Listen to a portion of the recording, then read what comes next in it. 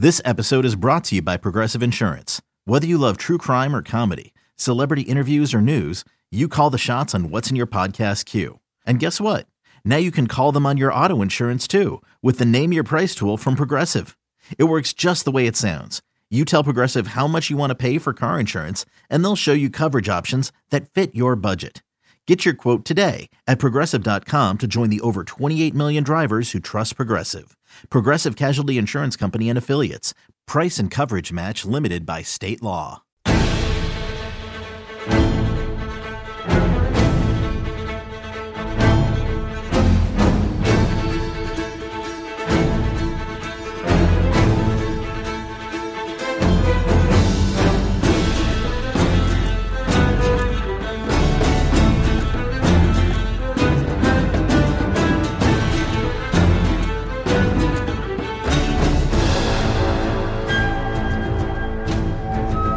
Welcome into the Hoist the Colors podcast. I am Stephen Igo, your host of the podcast, and as always, the publisher of HoistTheColors.net.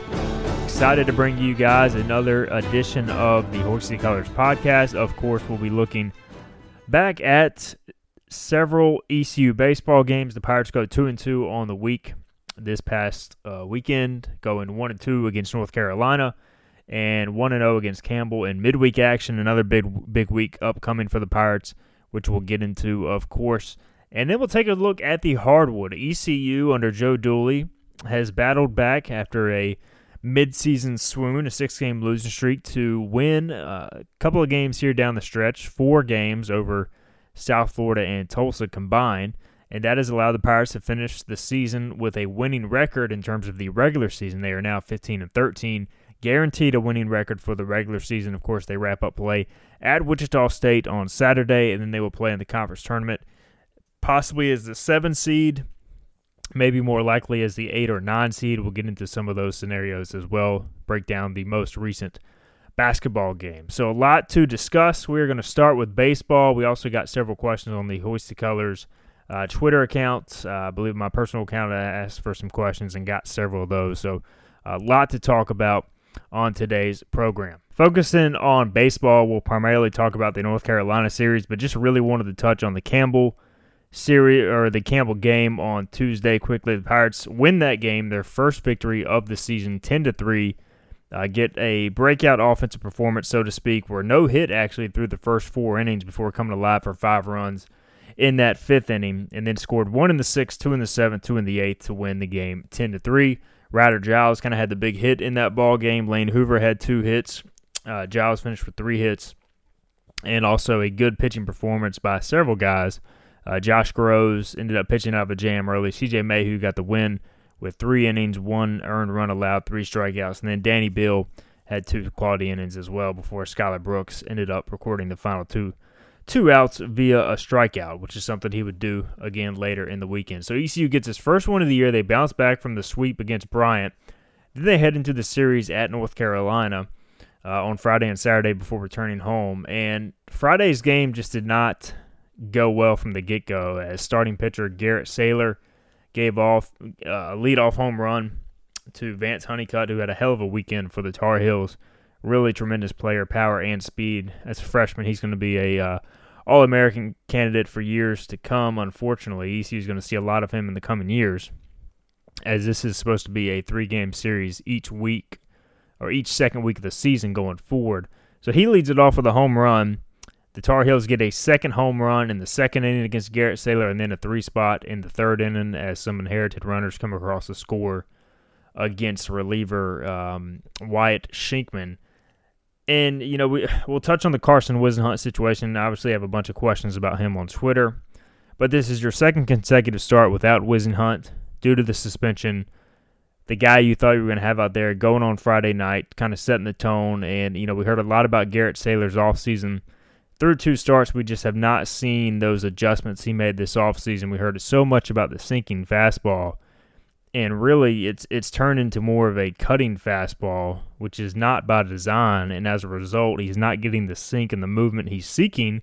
He can't really control it. And obviously, it's, you know, if your fastball is riding instead of sinking, it's probably a little bit easier to hit if you're not out there throwing a deliberate cutter. So He goes 2 1/3, 6 hits, 5 runs, 1 walk, 3 strikeouts. He continues to get some Ks with his slider.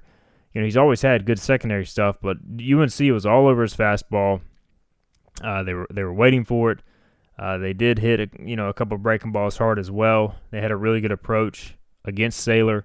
And unfortunately, with his inability to figure out that sinker, it just wasn't going to work. And we asked Cliff Godwin after the game, what's going on? Is it mental? Is it, a technique thing? And basically Coach Godwin said, hey, if we knew what was causing the change from the bullpen into the inter-squad scrimmages to the game, we would have fixed it. So he pretty much admitted they don't know. And that's something that they're going to have to look at going forward, because you can't run a starting pitcher, much less a Friday night guy, out there continuously when he really, quite honestly, doesn't have feel for his fastball, which is your number one pitch. So without that, it's going to be tough for Garrett Saylor to be an effective starter. Maybe he regains it this weekend in the Keith LeClaire Classic. I don't know, but right now it's clearly he's searching for it, hasn't been able to find it. So Pirates fall behind 5-0. They do battle back late and end up getting the tying run to the plate, I believe, in the 7th and then in the 9th. I don't have the play-by-play in front of me, but we're unable to come up with the game-tying hit. Bryson Worrell hits a home run to kind of jumpstart the offense, but it was too little too late. Again, you just can't expect to compete on a Friday night series opener when your starter goes less than 3 innings. So that was just it was going to be an uphill battle from the jump. Some positives to take away from the game for sure. Bradley Wilson, basically, according to Coach Godwin, came to him, I believe, on Thursday and just said, "Hey, man, I want to pitch. I've been waiting in the wings. Did not get the chance to pitch last year. Dealt with an injury. Wasn't really in the plans to begin this season." He said he wanted to pitch, and he backed it up. He goes out there 3 innings, 1 hit allowed, 2 Ks, no walks, 10 batters faced. He retired 9. And he needed just 28 pitches to do so. Bradley Wilson doesn't have overpowering stuff, but, man, he was just pounding the zone. His stuff played downhill to both sides of the plate, and sometimes that's all you need to do. I mean, yeah, you're not going to go out there and give up, only 1 hit over 3 innings or 3 shutout innings every time. But if you know he's going to pound the zone and force teams to beat him with their bats, you'll take that as a coach, especially in college baseball where command can be an issue. So, perhaps something to work with there. Maybe we see Bradley Wilson going forward in the Keith LeClaire Classic or on Tuesday at Duke.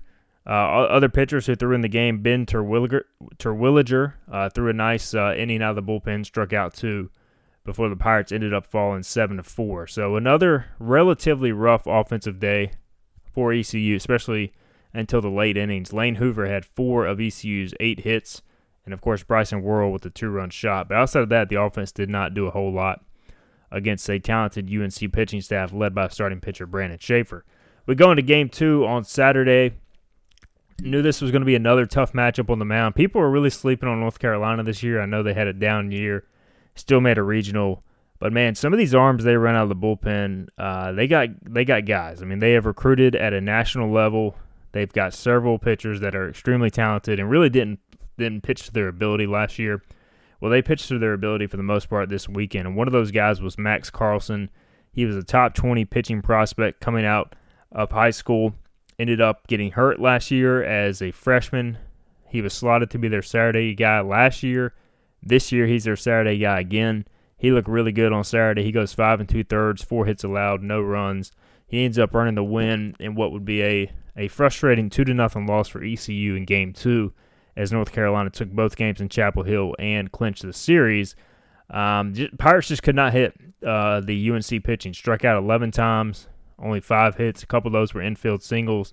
Did not really hit the ball hard, although when they did, they had some unfortunate luck. Cam Claunch missed a 2-run homer by about 2 feet and then was thrown out at second in a scoreless game.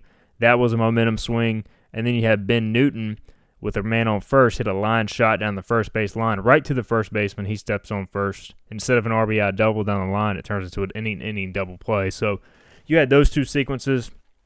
You had some guys thrown out in the base pass. Just too many mistakes in this game. And then UNC gets its only 2 runs on probably a play that Bryson Worrell would tell you that he should make. And even though it goes as a 2-run double for Angel Zarate, the UNC outfielder, it was hit right at Bryson. probably didn't get a great read on it. Ended up landing over his head for a 2-run double in the 5th inning, and UNC, that's all they would need, 2-0, the victory. It overshadowed another strong performance from Jake Kutchmaner on the mound. He goes 4 2/3, pitched better than what his line is. He was charged with 2 runs, struck out only 1, walked 3, hit 1. The command did kind of get away from him a little bit in the 5th, but for the most part, Kutchmaner, through 2 starts now, has really pitched well. And again, pitched better than his line because C.J. Mayhew came in, gave up a hard hit off the bat at Zarate, but a play that I think you expect Worrell to make, even though it's not an easy play the majority of the time. But those mistakes, they're proving costly right now for ECU, and they made them throughout this series. They made them throughout the Bryant series. That's why their record right now is 2-5 instead of 5-2. Those plays add up over the course of a season.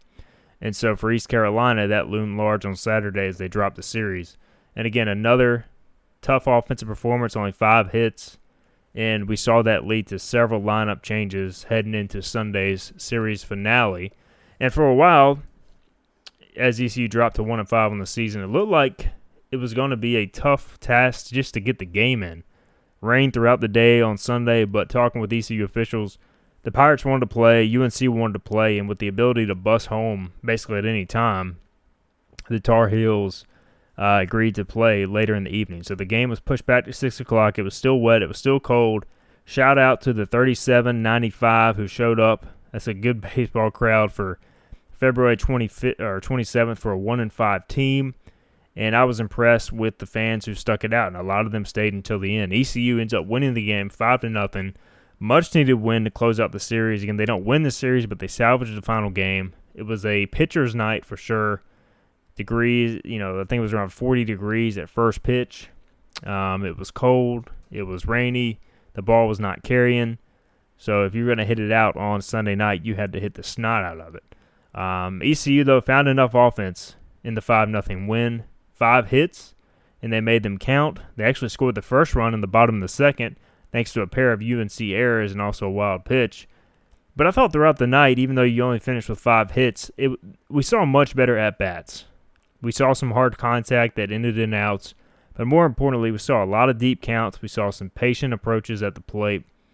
I just thought overall the approach, the way they, kind of went to the plate with an intent, a clear plan, for the most part, was much better on Sunday night as opposed to the first 2 games. Maybe some of that is the comfort of playing at home rather than playing on the road in Chapel Hill, but they just looked much better at the plate on Sunday night. Of course, they get the big RBI double in the 4th off the bat of Justin Wilcoxon to make it 2-0.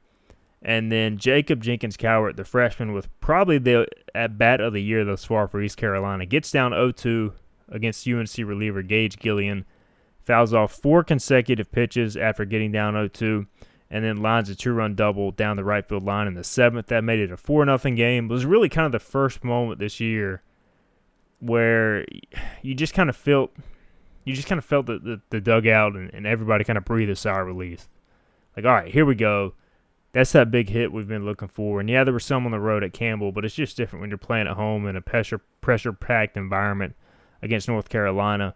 And Jenkins Cowart, the freshman, delivers. Jacob Wilcoxon adds on with a solo bomb. This one was not called back due to time in the 8th, and ECU wins the football or the baseball game 5-0 to improve to 2-5 on the season.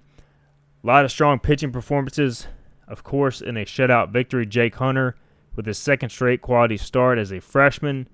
3 1/3, 1 hit allowed, 2 walks, 3 Ks. Probably would have stayed in longer if not for the line drive he took right off the backside.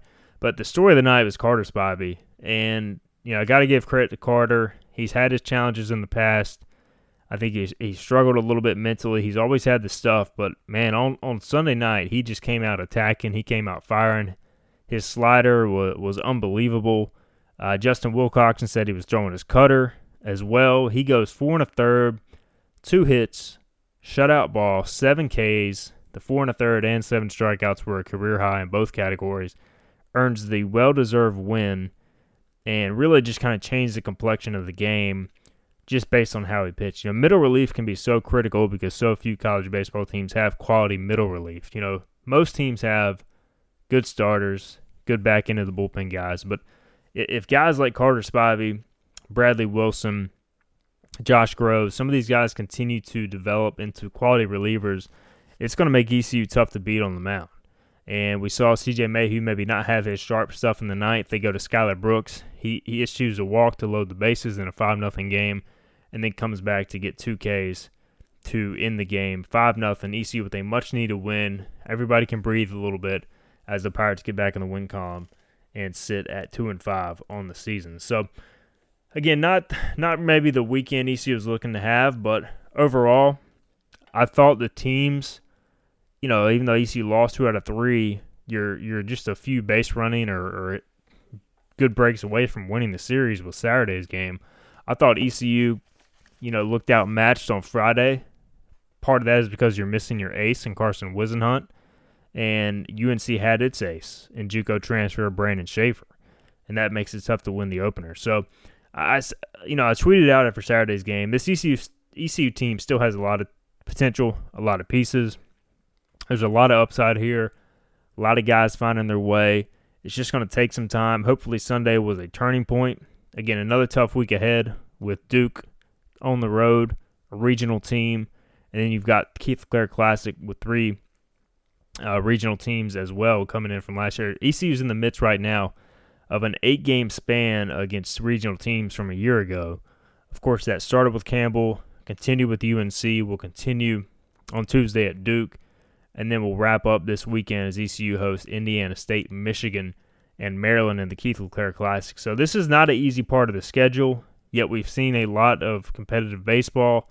I'm not saying that should be the expectations for ECU just to compete. They expect to win these games, but you're a player away here or there from winning these games, and that's what it comes down to. So hopefully this team can continue to make those adjustments, correct those errors, and make those plays going forward to win more baseball games.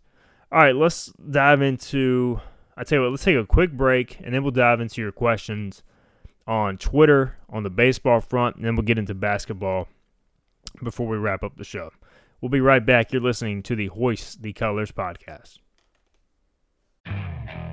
Okay, picture this. It's Friday afternoon when a thought hits you. I can spend another weekend doing the same old whatever, or I can hop into my all-new Hyundai Santa Fe and hit the road.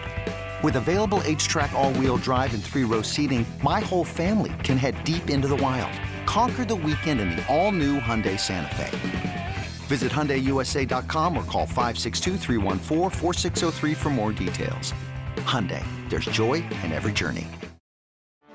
Get ready for the greatest roast of all time, the Roast of Tom Brady, a Netflix live event happening May 5th.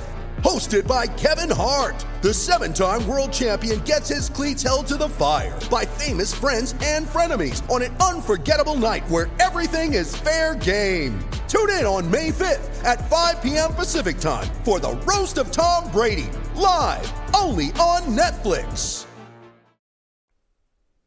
All right, welcome back into the show. We are continuing on the Hoist the Colors podcast. All right. Let's dive into the Carson Whisenhunt situation, at least as best I can. We got a couple questions about that. We'll start with Cameron on Twitter. He says, do the rumors surrounding Whisenhunt being done for the year have any support? And if they do, why is the coaching staff trying to hide details and the length of the suspension? All right, so we talked last week, and we basically said, look, the rumor going around is potential PED use. And if it's an NCAA-administered test, it's an automatic 365-day suspension. But if that's the case, and again, a lot of rumors, nobody at ECU is confirming this. This is more in the baseball scouting community, talking to other national baseball writers. It's not really a secret anymore, but nobody's really addressing it head-on at ECU because they, quite honestly, can't say anything until it's official one way or the other. And usually in these circumstances, you have an appeals process. My hunch is ECU is going through the appeals process, and once that process is completed, we'll have some official statement or clarity on the situation either way. I would expect if all this is true, and I have no reason to believe it's not to be, based on everything we're hearing, and the tests hold up, and Carson Whisenhunt is suspended by the NCAA for 365 days, that there's a very little chance he will remain on the team. There's some speculation he could even drop out of school and go pitch in the independent league to get drafted this summer. Again, haven't confirmed that one way or another. Just a lot of talks. You're at these baseball games. We're talking to scouts. We're talking to other writers, other media people. Just a lot of stuff going on. So, I think the reason we haven't heard anything is because Cliff Godwin and Carson Whisenhunt, they're not going to say anything until something's final one way or the other. There's a process here, and I think we're all kind of waiting through that fluid situation as we go through the days. I do think there's a chance we could hear something towards the end of this week, maybe sooner. Seems to be at that point in the timeline, but again, more speculation on my part than facts. So that's just what I'm hearing. Have not been able to confirm it because they're tight-lipped about this stuff until it's official, one way or the other. Judge Smells asked, one obvious one is, do you see Whisenhunt returning this season, or if he goes JUCO or to Pitt Community College, will he come back next season? We sure could use him. I think Whisenhunt is more than likely, if all this is true and he doesn't pitch this year for ECU, which I would say at this point, based off everything I'm hearing, I'm leaning towards that he will not be back. I just don't see him staying with the program. I think he will pursue another avenue and try to move on professionally, whether it be the independent league or JUCO ball or whatever. And I don't see him coming back at that point. He could probably still get signed by some team and take a shot. And if you're ECU and all this stuff is proven true, I don't think you save a spot for that type of guy in your program if it all comes out to be true. So, again, fluid situation. We'll see how it unfolds in the days ahead. But there's a reason everybody's kind of on pins and needles as far as addressing it head on, just because there's a process that has to play out, it seems.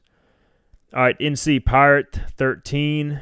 He says, when is the last time men's hoops had more wins in February than baseball?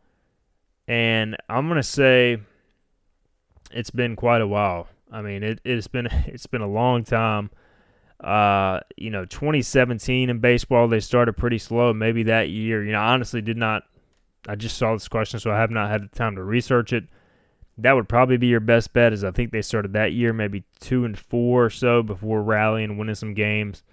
But yeah, the 1-6 or the 1-5 start was the first time since 1932 that ECU baseball has started 1-5 per the record books, and that is the first season of college baseball competition for East Carolina University. If they would have started 1-6, it would have been the first time ever, per the record books, that the program has started 1-6. So I'm glad I did not have to write that yesterday, and that the Pirates got a much-needed victory over UNC. NC Pirate 13 also asked, after Spivey's performance last night, do you think he gets a weekend starter slot? So here's my thing with Carter Spivey. It's certainly a possibility. It's certainly a possibility. He's always had this stuff. And I think he's a candidate for sure. If Saylor continues to struggle, they're going to have to, and if Whisenhunt doesn't come back, they're going to have to find a third starter from somewhere. We also got this question from Davis Searcy. He says, would love to see Spivey move into the rotation and Saylor back into a reliever role where he has thrived in the past. What are your options? What are your thoughts on that being an option, especially after he got stretched out yesterday? So I think it's a viable possibility. That the coaching staff, though, they have to make the decision, hey, both Saylor and Spivey, they're kind of similar stories. Both of them have naturally good stuff, naturally gifted arms. They've both struggled, I think, with the mental side of the game. So the coaches have to ask themselves, hey, what puts Carter Spivey, what puts Garrett Saylor in the best possible position to succeed given their makeup as a player, from a skill set standpoint. And if they believe Carter is now, mature enough to handle that move into a weekend rotation role and kind of attack it head on like he did last night against North Carolina, then certainly I'm all for it. But that's, the coaching staff knows Carter as a person better than I do. There have been times in the past where he's been given the shot to start in the weekend, and it just has not gone well. But this seems to be a potentially different Carter Spivey. I mean, he's been dominant through 3 appearances this season. And he looked pretty good at Campbell, even though he did give up some hits, was able to dance around it with the strikeout. So, that's the call that ECU's got to make one way or the other. There are some other candidates for weekend slots that I would like to see. I think Josh Groves has some real potential to be a dominant number one caliber starter if he continues to progress. He's got a high ceiling. You've got some freshmen who could potentially step into that role, whether it be a Merritt Beaker, young left-hander. We've talked about Nick Logish. He was in the mix for a starting role this preseason. CJ Mayhew's the guy that I think could be a starter if you really need it, although you like having that weapon and versatility on the back end of the bullpen. So, one thing's for certain, I don't think this rotation is going to stay the same. I think Saylor, especially if he can't figure out his fastball, will eventually move out of the rotation into the pen. Maybe that will just take some pressure off him and allow him to be more of himself. I think Coochmaner has showed through 2 starts that the Jake Coochmaner we know is back. Jake Hunter has not looked, scared of the moment at all. He's a freshman. He's, at some point he'll probably hit a freshman wall, so you kind of worry about that a little bit for a weekend guy. I'd venture to say if Carson Whisenhunt doesn't come back, we're going to see several starting rotation candidates and different combinations throughout the years, throughout the coming months. And, that's not a bad thing because I think you need so many arms to get through a college season. And what we're seeing right now with ECU is you're seeing a lot of arms start to emerge. And, maybe ECU in the end doesn't have that shutdown ace, but maybe they end up doing it a different style this year and develop enough quality middle relief guys who can go, 2-3 innings at a time to where they can win games like that. Like the Tampa Bay Rays have done that in the past at the Major League Baseball level. And I think we've talked a lot about the depth of this pitching staff still coming together. But through 7 games, even with the 2-5 record, teams are only hitting .221 against ECU pitching, which is a very good number. So I do like what I've seen. I think Carter Spivey will get a look if he keeps pitching like this at a weekend spot. I also think, Josh Groves could potentially play his way into that role as well. And maybe at some point they look at CJ Mayhew in a starting spot. He's done some of that in the off seasons in the past. So there's another potential candidate going forward. So that's what the coaches get paid to do. I'm sure there's some very interesting conversations going on, just given everything with the pitching staff thus far.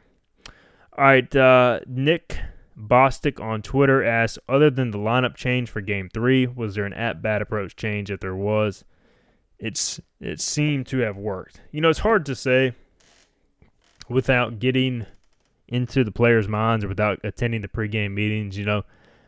I thought there was just better intent.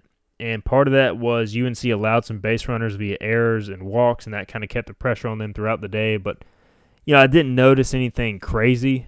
We obviously saw the lineup change like you mentioned. We saw a lot of small ball, a lot of bunts, a lot of slashes, which is nothing really new for a Cliff Godwin team. But, I don't think there was some huge mindset change outside of definitely they wanted to be patient against Peavy House, who was a little wild, had a really good riding fastball. Man, that thing was dancing at 91, 92, made it tough to square up. But I think once they saw him a timer through to the order, or a time through the order, they really kind of said, all right, let's make this guy throw it over the plate.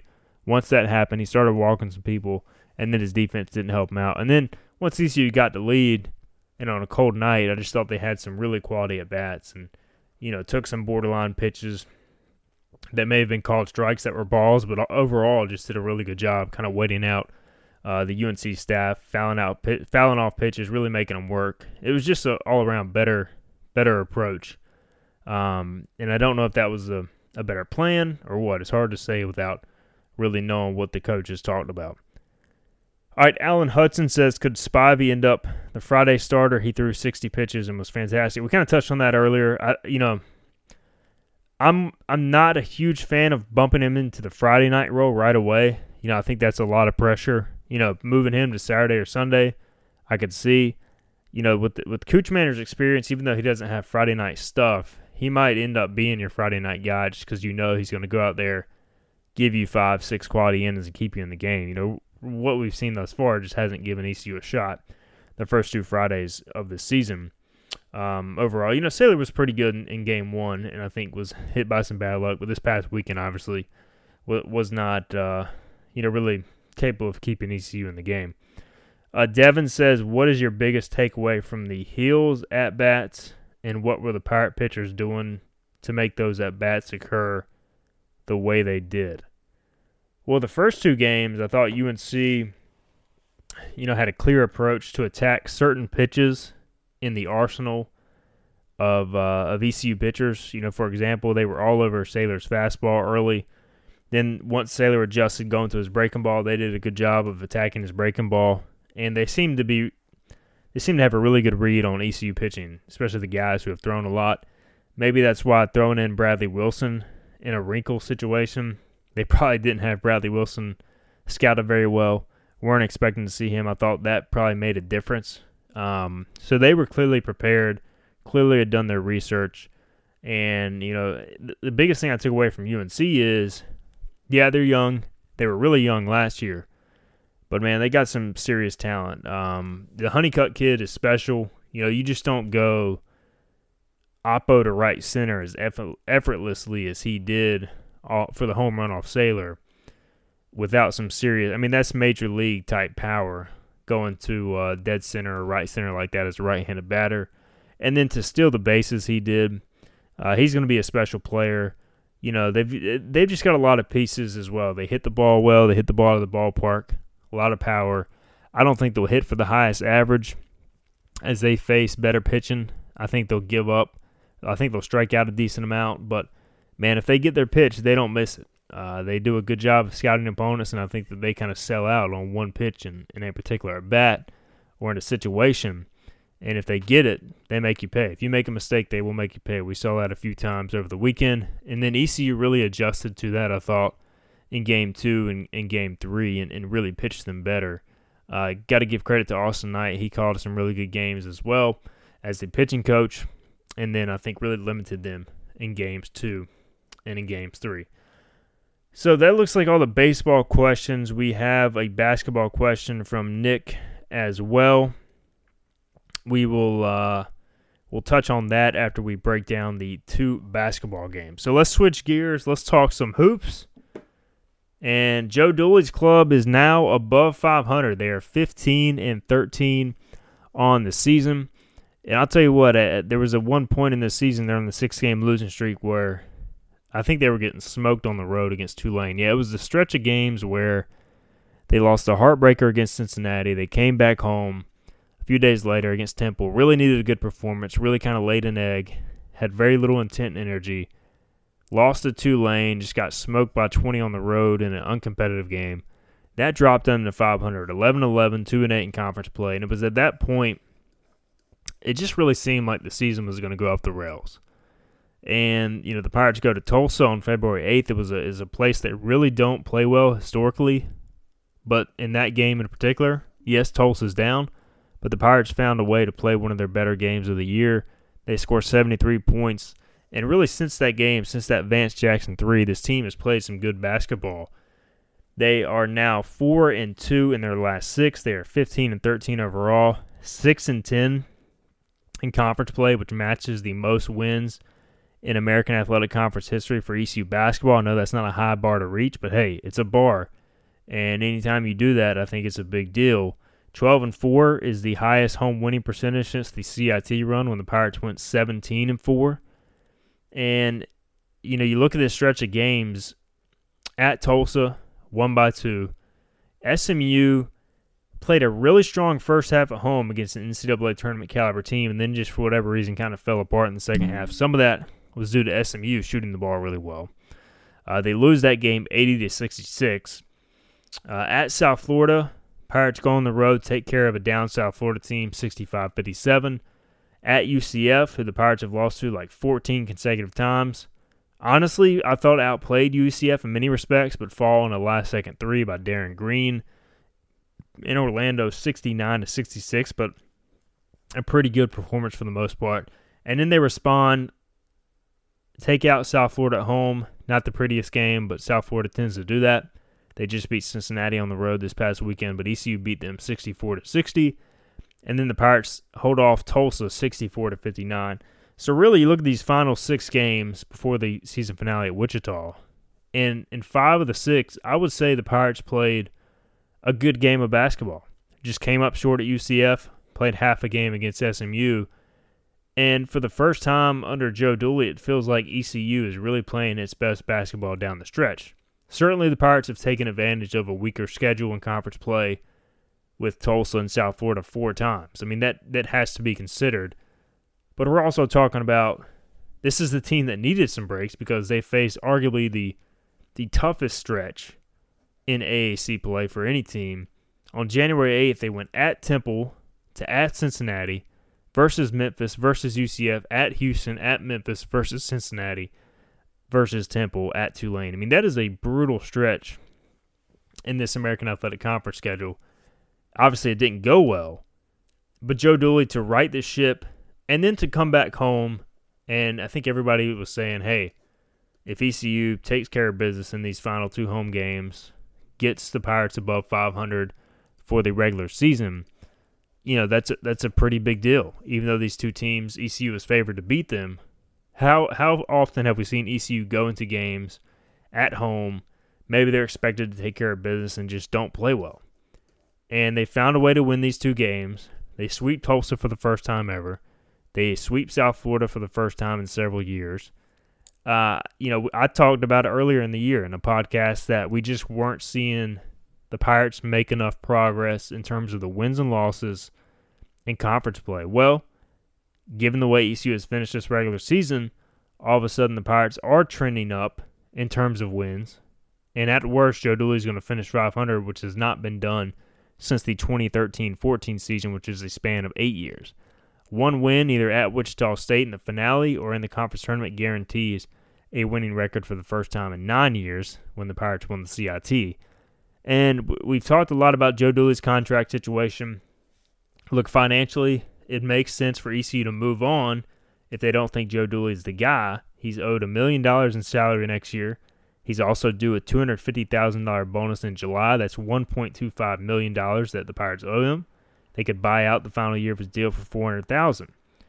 Financially, it makes sense, but then you look at it from the standpoint of, hey, this is now a program that is clearly trending upward in terms of wins. 15 wins for the first time in several years. Possible winning record. I still think that the final few games of the year are going to play a big role in this. Let's say you go to Wichita and you lose by 20. Then you go to the conference tournament and you're bounced 1 and done. Then all this momentum is lost. But if ECU even wins one of those games, I think it kind of sustains the momentum through the offseason. And so it's still a ton to play for. The off week comes at a good time because this team's pretty beat up down the stretch.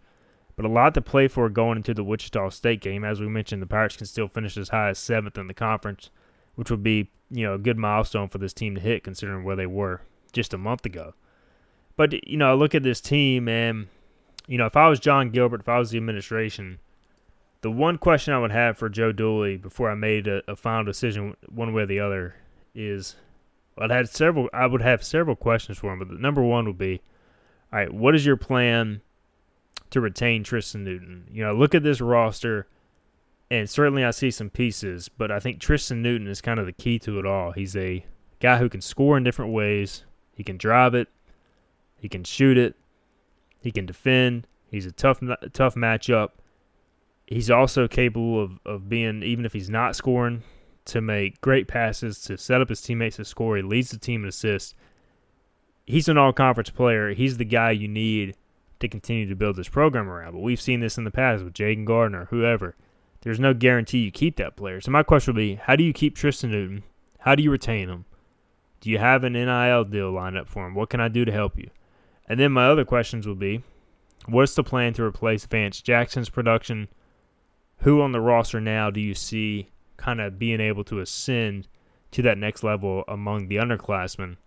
And then obviously, if Winston Tabbs comes back next year and is healthy, that's going to be some production. But there's no guarantee after several knee surgeries that's going to happen. So what's your plan for, let's say, Winston Tabbs isn't able to make it back healthy?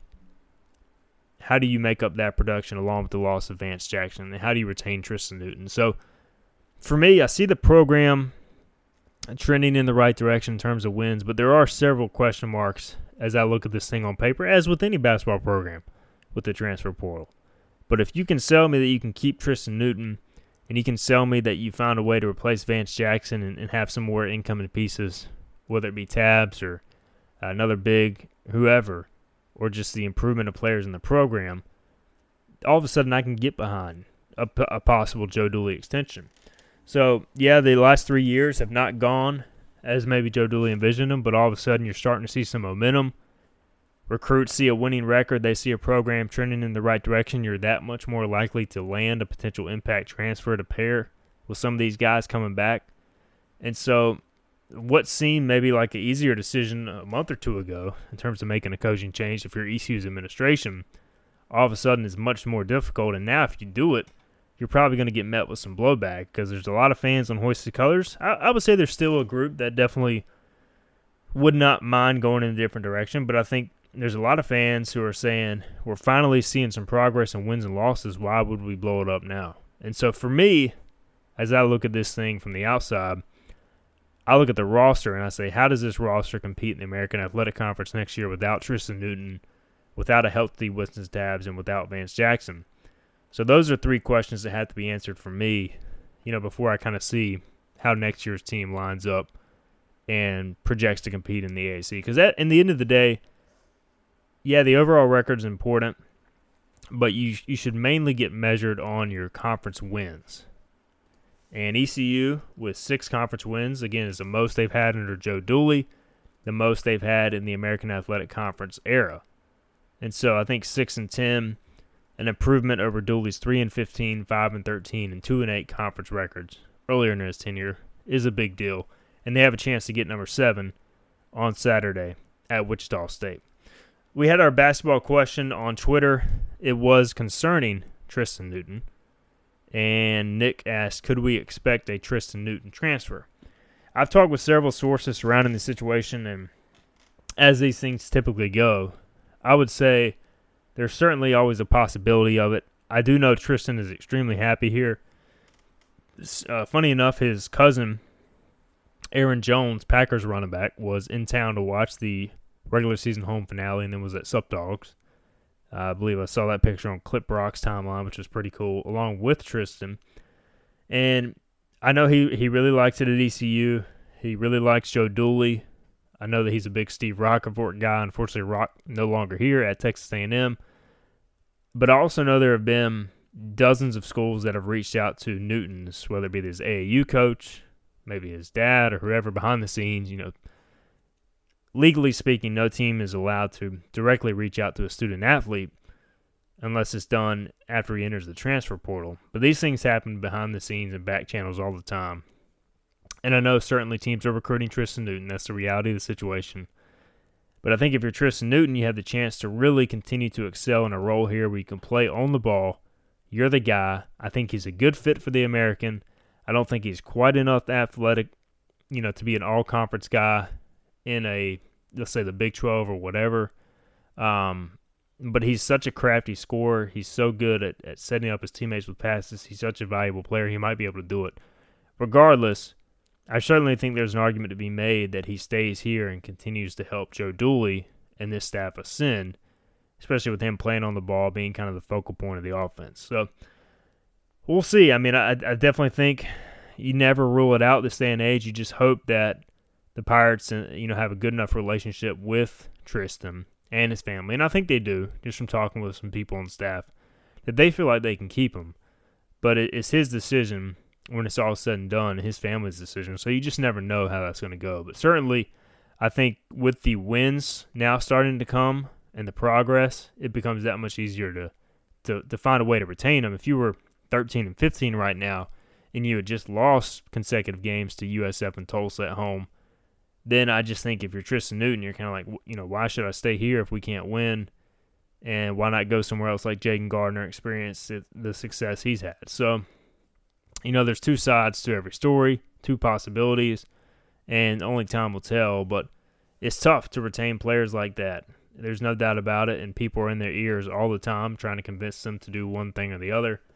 And at the end of the day, it's his decision. So we'll see what Tristan Newton decides. Still some more games to play this season for East Carolina, there's no doubt. The one thing that does scare you is he's a little far from home as an El Paso, Texas kid, all the way at ECU. But the other thing, too, is his brother plays at Evansville, and he too had some interest from other programs in the past and has elected to stay at Evansville. So I do think his family is loyal. They value relationships, and I think that that's something that could certainly play a role in retaining him at East Carolina. Now, if you fire Joe Dooley and you start over from scratch, then I think it becomes that much harder to retain Newton, given the fact you'd basically be starting the program over. So we'll see what happens, and we'll obviously cover that in the offseason. But more games to go, starting with Wichita State on Saturday in Kansas to wrap up the regular season. All right, that'll do it for the Hoist the Colors podcast. Thank you guys for listening, talking baseball, talking basketball. Lots ahead in the week ahead for ECU Athletics. Tuesday, I'll be in Durham covering ECU at Duke. Then I'll be at the Keith LeClaire Classic all weekend long as 3 regional teams come to town. Obviously, we'll be following at Wichita State, as well as the men's basketball team heads to Kansas. Then we got spring practice just a few weeks away. It'll get started on March 15th for the football team. So we are almost into March. We'll probably be into March by the time you guys listen to this, and a lot to look forward to on the ECU Athletics front. As always, check us out on hoistthecolors.net. Sign up for VIP to get our latest recruiting information and access to our VIP chat, VIP stories, VIP message board topics, all that stuff. Had an awesome VIP chat on Monday that's probably still going. So thanks to everybody who chimed in there, and also for you guys listening to the podcast. We'll be back with you later this week. You've been listening to the Hoist the Colors podcast.